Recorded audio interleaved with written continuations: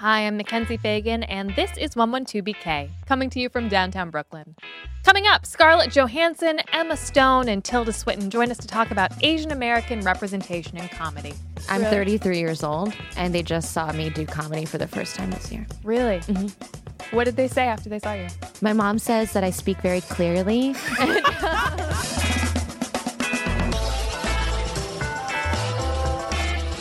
Along with every Asian I know, I went to see the movie Crazy Rich Asians opening weekend. We know the importance of numbers. Afterwards, I called my friend Lisa, who's half Japanese, and I asked her what she thought. She said she cried through the whole thing, which I found confusing because it's a pretty funny movie. When I asked her why, she said because Asians were doing everything. I knew exactly what she meant. The ingenue, the hunky leading man, the sassy sidekick, the bimbo, all of them were Asian. This in contrast to the norm, which is that if we're lucky enough to be cast at all in a movie, we're playing the role of the Asian. That character is probably nerdy, definitely subservient, either a eunuch or a prostitute, depending on whether it's a man or a woman, and definitely not funny. Our next guests are pushing back against that stereotype with a monthly variety show at UCB called Asian AF. Jenny Aramoto, welcome to the show. We also have Nicole Pasquale, welcome, and Donald Chang. Welcome to 112BK. Thank you very much, yeah. So maybe first question for Jenny and Nicole, who's less funny, Asians or women? It's a hard one, right? Every day I wake up and I drink my matcha and I think I look out the window and I think about that. Right. Maybe eat a salad while smiling. Yeah. So why the need for this show, Asian AF? Talk to me about the inception of it. I mean, I feel like that's a Will Choi story, who's the producer of the show and the creator of the show in LA and who brought it to New York. At the first New York show, every Asian performer that was on the lineup looked out into the audience, saw a sold-out audience of Asian Americans and just other people in general, and were just so blown away by the response. And we just had never seen anything like it. And it was like your friend who saw Crazy Rich Asians. We were just all crying. It was really beautiful. Yeah, I went to Bubble Tea recently, which is this queer Asian party, and it was like a similar experience of walking through the doors of a club in Bushwick and just seeing a sea of queer Asians who had all, turned out, and it was amazing. So I imagine, like, if you're in the comedy world, that feeling is mirrored there as well. So it started in LA at UCB, and how long has it been running at UCB in New York? Oh, I think it started in 2017 was when it first came here. And I think that it has since then, like since the beginning, has sold out every show. Wow. It is the only show, I think, that has come from LA to New York that has sold out consistently. So it's like one part improv, maybe some stand-up, but then also just Asian performing artists doing their thing. Yeah. That's very cool. And the audience, as you said, are predominantly Asian, or is it sort of a mixed bag? I mean, it's definitely more Asians I've seen in an audience in any other show. I would say it's Asians bringing their white friends. Just say it. Yeah, let's just say it. Yeah. And it's the performers and their white boyfriends in the audience. Right. I'm curious, like, if you have a predominantly Asian audience, does that change the way you feel about telling Asian jokes? Like, are there certain jokes that you wouldn't tell if you looked out and just saw a sea of white faces that you would tell if you had a more Asian audience? I do think certain things land differently when you do scenes that are maybe based off of your Asian, experience. And so that's kind of nice when you see people that you're like, oh, we have a shared experience. You do feel, I don't know, I feel more comfortable doing certain things that are like maybe more specific to Asian culture or my upbringing. For sure. Yeah. Right. Yeah. I also feel that sometimes when I hear a joke that is pretty specific and I laugh, say it's like a Chinese joke, my mom's Chinese, and I'm laughing, then if I see a white person laughing, sometimes I'm like, but you can't laugh at that. Do you That's guys mine. Yeah. Like, are we laughing for the same reasons? Like, I'm laughing from a place of like familiarity and love, and are you laughing at me? I guess, my parents talked to me about like when they watched Coco. And they were like, that movie destroyed us. Because like Korean culture is very similar to Mexican culture, and they were like respect for their ancestors. Right. And they were like, it destroyed them. So I was like, it feels like that, where you can see a similarity in culture, or at least like I know someone who like has that same experience. So I hope it's not like Yeah. they're like. There's some universality, Yeah, right? there's universality. So I feel it's a yeah. I'm like, if they paid the price for the ticket, do whatever. Yeah, laugh at whatever what you you want. want. I'm more just Please. like, if I can get a laugh, I'll take it. We were talking about sort of like Asian characters or Asian representation in movies and film from my youth, from my producer's youth as well. And the one person who we came back to is like, oh, like, was there a quote unquote funny Asian character in movies was Long Duck Dong, who unfortunately was this like minstrelly type of Asian character. And we weren't supposed to like, we were supposed to laugh at him. We were supposed to think that he was a caricature. I'm curious, are there Asian stereotypes or Asian humor that you won't touch or won't make jokes about for fear of like treading that line? For me, for sure. I think I don't do accents Yeah. at all. Because like even if I just don't feel comfortable with it. Sure. Yeah. And anytime I see it, I always like at least get a little on edge before I'm like, no, this feels like it's coming from a true place or anything like Right. that. Yeah. Right. So we have a bunch of different Asian countries represented at this table. What do you guys think about the interchangeability of Asians playing roles of other Asians? Does that bother you, or are you at this point like kind of, we'll take whatever we can get? I think at this point, because I'm an actor too. Yeah. So it's like we were actors. We're staring at each other. Yeah, so like, we're You're just like, what would like, my agent say? Yeah, no, I mean, like, there's definitely that moment where, like, do I feel comfortable doing this? I think it depends on the role, because, like, first of all, it's like, we never make that a point when, like, white people are playing other true. white races, or other white, like, nationalities, or, like, black people playing other black nationalities. So I think, like, right now, I'd be fine with it as long as it's done respectfully and believably. Yeah, because I'm a multiracial Asian person, Thai, Chinese, and white. And if you cast me as an Indian person or anything that, like, just, anything that has to do with, like, the colorism, like, I don't know what I'm trying to say, but if you have to, like, paint my face a certain way, then I don't think it's right. Right. Yeah. Black face, brown face, in general. Not yeah, good. Yeah. No. Yellow face, also very bad. Yeah. Yeah. Are there any characters from movies or TV from when you were young who you remember as like sticking out in your mind as oh wow, I see myself? Any Asian characters? So for me, from Western culture, not really. I actually watched a lot of Thai soap operas with my mom, and I'd watch the Chinese soap operas with her too that were dubbed in Thai. And I must have been watching all of those, one, because I found them very entertaining, but I think it was because I saw myself in them. In the Thai soap operas, they have Thai people, but they also have like multiracial Thai people, and that was where I saw my representation. So I unfortunately could not find it in the U.S. I would have to watch recorded VHS tapes that were sent from Thailand to see myself. Right. Yeah, similarly, I grew up watching Japanese TV at home, so I feel like I did feel myself represented, but once again, not in Western culture. It was also very much specifically Japanese TV. I'm thinking now, and like the only thing that's popping up in my head is the Power Ranger, the yellow Yes, Power the Ranger. yellow my Power God. Ranger. Yes. So I was like, we're there. Right. We can't be Pink Ranger, but Right. we're Yellow That's Ranger. right. That's right. Yeah. And how reductive. The Black Power Ranger, he's black. Yeah. The pink Yeah. one's the girl, but not the Asian girl because she's got to be yellow. Right. So, Yeah. I totally remember like when you're playing in like your friend's basement and they're like, you have to be the Yellow Ranger. Sorry, I pointed at you, Jenny. But like, But I get it. But Yeah. it's true. Yeah. like, okay. Yeah, I mean, she was one that came up for me as well. I mean, the only other one that really sticks out is Bad Bitch Waverly from the Joy Luck Club. But I feel like that movie was so significant because you had an entire Asian cast that it allowed for personality differentiation. Sort Yeah. of we talked about in the intro, where it's like all of those daughters were very different in their own ways, and Waverly was just like, fabulous with nails and furs.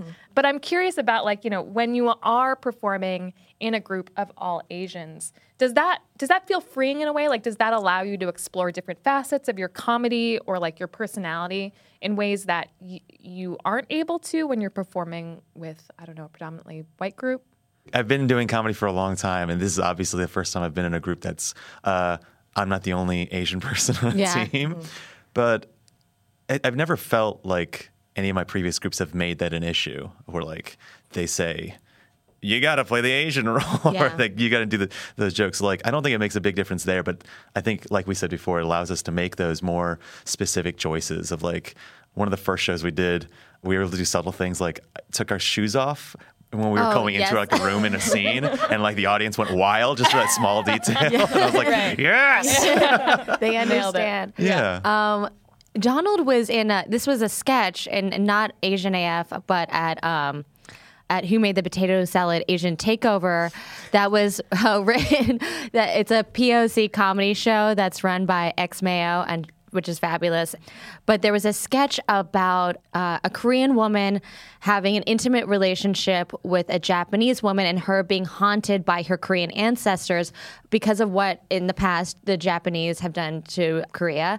And when I saw that sketch, when we saw it being written all day, and like Donald worked on it, he was one of the ancestors, I was like, I would have never have seen this if this was not a room of all Asian American talent sharing their experiences and making something of it. Like, I just would never see that kind of comedy. Right. It's so nuanced. It's like next level Asian content. Yeah. I saw that there was a stand-up set that Brian Park did. I don't know if this is from the UCB New York or UCB LA show, where he talks about a woman saying that he was attractive, ... for an Asian. That was definitely New York. Yeah. Yeah, I've heard that joke before. Yeah, it was a great set. What are some of these like particular challenges that Asian men faced in casting? Donald, I don't know if you want to take that one. Sure, yeah. I've actually, I'm doing an event tonight that's actually about that, about Asian masculinity. But also I've done other talks about that too. But it's like, for a long time, we've never been cast as like the boyfriend or the hot guy. It is like you said, always like the nerd, maybe the best friend. Like I think, what was it? The Perfect Score. Did you ever see that movie? It was a heist movie where like high school kids try and like steal the SAT answers. And it was the first time I saw an Asian guy break any stereotype because he was like the pothead, like comedic relief. So it was just like, that broke some barriers. But like, that was the first time you get to see something like that. And we have like all these new roles opening up, but like it's still, we're making slow progress. But also worth noting that like Henry Golding, who is, I think, objectively extremely hot, also half white. And, you know, I think that we need to interrogate like why that choice was made. Yeah, that's a huge thing. There's that other movie that just came out, The Sun Is Also a Star. And the lead of that is like written as a Korean man, and then the lead is also like I think he's a half Korean. He's gorgeous, so I totally get that. But yeah, I think that's been a thing where like half mixed race people, like half white actors, are like taking the Asian roles, and like, you know, maybe because it feels like they're more recognizable. Sure. I mean, I think that there is an argument to be made for like an approachability, right? Like where there's like, and I don't know if you experience this as well as somebody who's mixed race, but like you are of both cultures and of neither culture. Like you're just approachable enough in many ways. And I think especially when we're talking about Asian masculinity and about how for so long Asian men have been sidelined as like, you know, not leading man material, is like Henry Golding the gateway drug.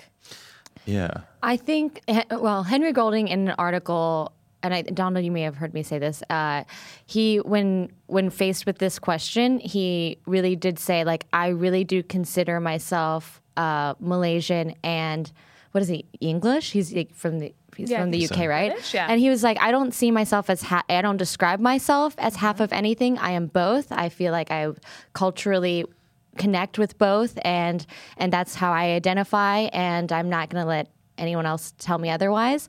And I totally feel that way too. And I've also started using that language of like, I am Thai and American. I'm not half of either. But on the other side of that, I think we do need to acknowledge that, yeah, Western media has definitely made us feel competitive in this way for POCs to feel like there's only very limited spots. And also Asian entertainment does, and Asian culture in general does have colorism issues and racial issues that we also need to address. Right, absolutely. It is this sort of like scarcity mentality, right? Especially when you only have one Asian role. You have Crazy Rich Asians was the only film with an entire cast of Asians since Joy Luck Club, like a decade, more than a decade, 15 years earlier, I think. Yeah. Maybe more. Maybe 20. Yeah, maybe 20. Long time. Yeah. Thessaly LaForce, who is, I believe, Taiwanese and white, wrote in T Magazine last year about the lack of Asian representation in film, and she sort of talked about different Asian tropes as opposed to, the representations that we want to see in film from our heroes. She says, quote, the rebel, the bad boy, the iconoclast, the prankster, the people we worship in our popular culture don't play by the rules. And she sort of puts this in opposition to the stereotype of the model minority. Was there a moment when you guys came to see yourself as funny? Do you remember having an awakening of I am a funny person. I am the prankster. Was there? I mean, of course, I don't think that I certainly didn't grow up as seeing myself as a model minority. It was only sort of later that I came to realize that was maybe how other people viewed my peers and my family. But did you have a moment of awakening when you're I'm actually really funny? I've always been very shy, probably in part because of the cultural upbringing. And I don't think I realized that I had a sense of humor until I went to a new middle school, and I was I have to make friends, and how am I going to differentiate myself? And that's when I started coming out of my shell and being a little bit funnier and making jokes. And then people were laughing, and I was oh, I guess what I'm doing is good, and people like it. And also I just felt nice to have people laughing at things I'm saying. Definitely, I think I didn't realize I wanted to do comedy for real until later in life, but I think that was the one moment, spark when it happened. But definitely it took longer than maybe other kids just because I was very, very quiet. Right. I'm curious, when you moved middle schools, were you in a predominantly Asian or white or mixed school? I was the only Asian girl. Everyone was white. And I didn't want to be seen as the Asian girl. So I definitely also used humor as a way to who's also funny, bitch. Yeah, exactly. Yeah. I can do jokes too. Right. Yeah. What about you guys? Also shy, also probably predominantly not Asian schools. But I think the way I broke through was I drew a lot. So I started drawing comics, and that was really popular. All the kids loved that. And I think that was how I was able to express myself while still being able to be shy and in the background. Right. But as a performer, I think I started doing improv in middle school. And that was maybe my first time able to go on stage and be in front of people and perform. And I was oh, I'm good at this. I was also shy. Wow. I don't think anyone saw this coming, but yeah, I took acting classes in high school, and we were allowed to just I wanted to be a serious actor, still do. I really wanted to be a classical actor, still do. But we were allowed to do whatever monologues we wanted because our teacher wasn't really an acting teacher. She's really nice though, but if she's accomplished in many other things. So I would take bits from Chris Farley movies, and I would just do that in class, and I saw that was going well. You had a strong sense of your type from an early age. Yeah. I see. Yeah, because I was oh, you say we could do whatever, and I would just do I would do monologues that were just not appropriate for me at all, and so that's I think that was my first taste of just I don't know, that kind of attention. And it felt really liberating, too, to just be I get to, do Man Van Down by the river. Sure. Yeah. And my friends are laughing because we all watch SNL, Yeah. What do your parents think? They just now started supporting me. I'm 33 years old, and they just saw me do comedy for the first time this year. Really? Mm-hmm. What did they say after they saw you? My mom says that I speak very clearly, and she really likes that. That's great. Yeah. That's really helpful, positive feedback. Yeah. And I see where she's saying that as someone who immigrated from Thailand and struggled to learn another language. Yeah, I see where she's coming from, and it means a lot. Mm-hmm. I think my parents are confused by it. I don't think they're surprised that I'm interested in it and I'm doing it. I do think they wonder, is this worth your time? Is this something you should actually be pursuing? And they are very traditionally Asian in that they're go to grad school, go get your MBA, and things like that. But then when they do come and they come to my shows and they don't say compliments, but they're you didn't suck up there, I'll take it. Yeah, and then I hear from other family members that they're talking me up. So I'm okay, so you're kind of proud of me. Right. So it's a very Asian response to this, I think, which is very quiet pride. Right. But I do think they're confused by it, especially because they're not used to improv specifically, and like more like American sensibilities when Right. it comes to humor. So, So you're just making things up on Exactly. stage with your friends, okay? Yeah. You should prepare stuff. Study up. Memorized ahead of time, maybe even better. What about your parents, Donald? Yeah, I think I have the weird exception because like my mom came from the arts. She was like a dancer when she was young. Yeah. And then my dad did the traditional route where like he went to med school for a bit, but then dropped out because he hated it. And then I think because of that, together they're both like really supportive. My dad was like, I'm never going to push you to do anything you don't want to do. So you're pursuing what you want to do? Good. And my mom's like, great, you should do the thing. But they're very Asian about that, where they're just like, you got to be the best. You got to do everything you can, all right? Don't waste time. You got to do it right. Right. Yeah. Do you guys think that your parents are funny? Because I think a lot of people talk about like having humorless Asian parents. But I think that my mom is like one of objectively the funniest people I know, like with actual jokes. yes, absolutely. I think Yeah. my parents are hilarious. Yeah. My mom was telling me how she calls my brother's cat is named Yoshi, and she was calling it the cat Yoshi Cheeto. And I was like, why do you call it Yoshi Cheeto? Is there like a memory or something? And she was like, no, I just think it's really funny. The cat looks nothing like a Cheeto. She just like does this to herself. And there's no memory to it. It's just like she's very I think she's pretty funny. She cracks herself up. Yeah. Yeah. I think my dad was like, I think I got my sense of humor from him. Because I remember as a little kid, like he would do all these jokes, but my entire family would never respond. So now I think he's clammed up and he doesn't tell jokes anymore. But I'm like, oh, you used to be the funny guy. and the family just didn't respond to it. So, yeah. I'm like, sad. It is sad. And now I'm like, oh my God, as a little kid, I like totally just destroyed his sense of humor. You're gonna find like that your dad has a secret YouTube channel or something where he's just like telling jokes to his like 50 subscribers. Maybe let's close out by talking about Always Be My Maybe. This is like, you know, a big moment for Asian film, Asian comedians. Who wants to talk about this film for people who maybe don't know what it is? Well, it's like a rom-com starring two Asian leads, Ali Wong and Randall Park. Randall Park. Thank you for the save. Yeah. I was like, I know his name. And it wasn't an all-Asian cast, which I thought was also cool. Like, they're Asian leads, but then there's also other types of all different people in the cast. Is there? I don't know. I didn't provide any detail. No, that's great. Okay. It's also a cameo by Keanu Reeves. Also Hapa. Incredible. Yeah. Yes. And also just a great cameo. I mean, so this is Really what, like, this is a two Asian-led rom-coms in the span of a year, which is like 2,000% more Asian films than we've had in the last couple decades. For sure. I don't know. What do you guys hope? What do you hope the future of Asian representation and specifically Asian comedic representation looks like in film and movies? Like, do we want to be in a place where every time there's a film with an Asian male romantic lead, we're celebrating, or do we want it to come to a place where we're like, whatever, like that film was bad, nobody saw it? I guess what I want it to be is the point where like there could be a bad Asian movie and there's not a deal made about it. Where it's just like, all right, yeah, it was bad. You want to watch it because it was like that bad? It was great. It's like how bad it was.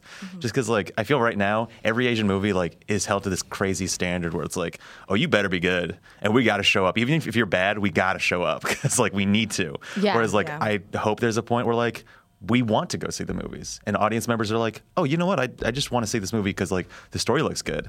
Not because of who's in it. Right. Yeah. I don't know. That's Where we can choose, where we're like, oh, I don't know. I don't really want to go see the Asian zombie movie because I'm not that into zombie movies, but I will go see this other film that also has Asians in it. Yeah. As opposed to like, everybody has to go see the Asian movie that's out. yeah. Yeah.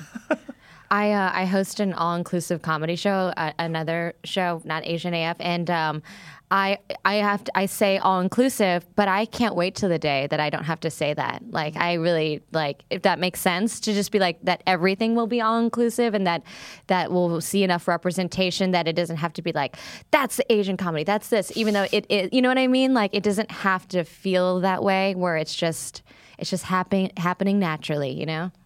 Right, 100%. Like, I want to be able to see a movie with Asian people without saying that's an Asian movie would Yeah. be amazing. And I think getting to a place where I don't know, Asians can play any role would be like just a dream. Not they can be anything, they can be everything. We're multifaceted, and feeling like I don't have to go to every Asian movie to support it. Right. Yeah. Well, you guys create a space where Asians get to be everything and anything at Asian AF. Tell people where they can see it. We're every month, the second Friday of the month, at UCB Hell's Kitchen, which is at 555 West 42nd Street. Get your tickets soon because they sell it really fast. And you can follow Asian AF Show on Instagram at Asian AF Show. And that is a good way to keep up to date. Yeah. Great. Well, Jenny, Nicole, Donald, thank you so much for joining me today. Thank you for having me. Thank you so much. That's the show for today. If you liked what you heard, and even if you didn't, the best way to show it is to never do an Asian accent again. Or you could review 112BK on iTunes, and please subscribe to the show wherever you get your podcasts. See you next time.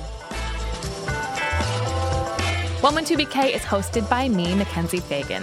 It is series produced by Ross Tuttle, also produced by Fred Brown, Shireen Bargi, Isabel Alcantara, Naeem Van, and Emily Bogosian. It is recorded in studio by Clinton Filson Jr., Eric Hogaseg, and Antonio M. Rosario. It is post-produced by Alexander Point-Solo, edited by Mira Al-Rahim, and executive produced by Jonathan Leaf, Sasha Matthias, and Aziz Isham.